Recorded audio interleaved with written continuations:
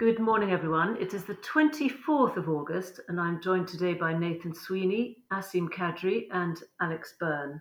Nathan, it seems the US markets, particularly the S&P, has now recovered all its losses inspired by the COVID pandemic. Yeah, morning, Lorna. So that's very, very true. So what we've seen is the US has obviously continued to reach these new highs and has actually surpassed the high that we hit in February. So, the real reason is what's driving this. Obviously, it's the fiscal stimulus that we've had out of the US, but I think secondary to that, it's the fact that the data coming out of the US continues to surprise to the upside. So the economy's been quite resilient. One of the key data points we had out last week was existing home sales. And we saw this figure increase to a record 24.7% for July. So this is the highest level we have seen since 2006. And this was against expectations of a rise of 14.6%. So if we take a look at that, a kind of a deep look, you can really see that the low interest rate environment in the US, people are taking advantage of it to buy houses because they believe this is a great opportunity. So the consumer is out spending and there's no sign of that letting up. So strong numbers coming out of the US. And we're seeing that in the US PMI data. Yeah, so again, you're seeing a bit of a divergence between PMIs across regions, and the US is kind of leading the way again with strong numbers coming through.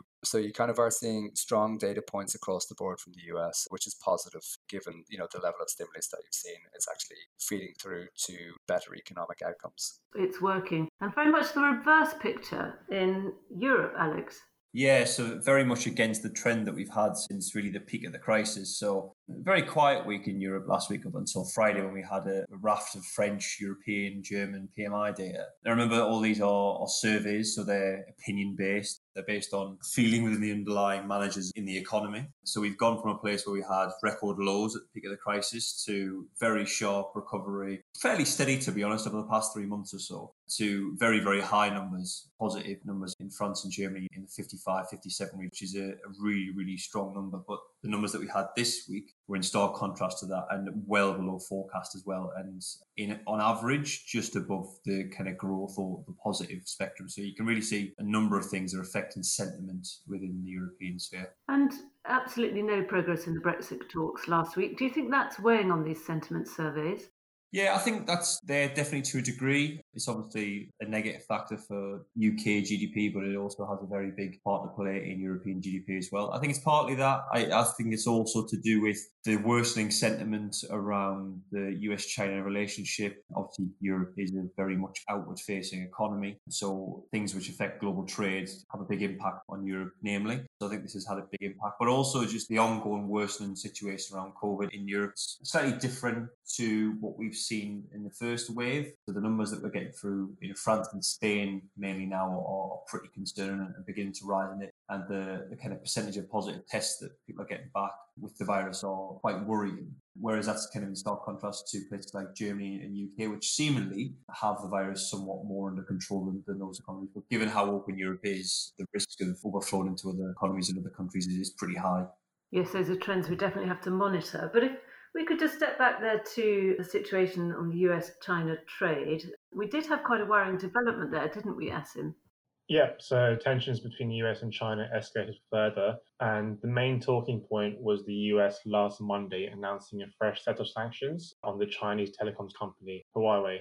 So the US have made it even harder for Huawei to access the supplies it needs, and they've basically just cut off its supplies or its access to global suppliers, thus limiting the sale of any US-made chips to the company, and therefore restricting any access to components that are needed for 5G. So that's predictably led to sentiment being depressed on the tech side in China over the week, as it's likely that the supply chain of semiconductors will be impacted. And really, these restrictions are the latest in a string of actions we've seen from the US targeting Chinese technology companies over the last few weeks. Yes, so what has been the Chinese reaction to this? Have they threatened to retaliate?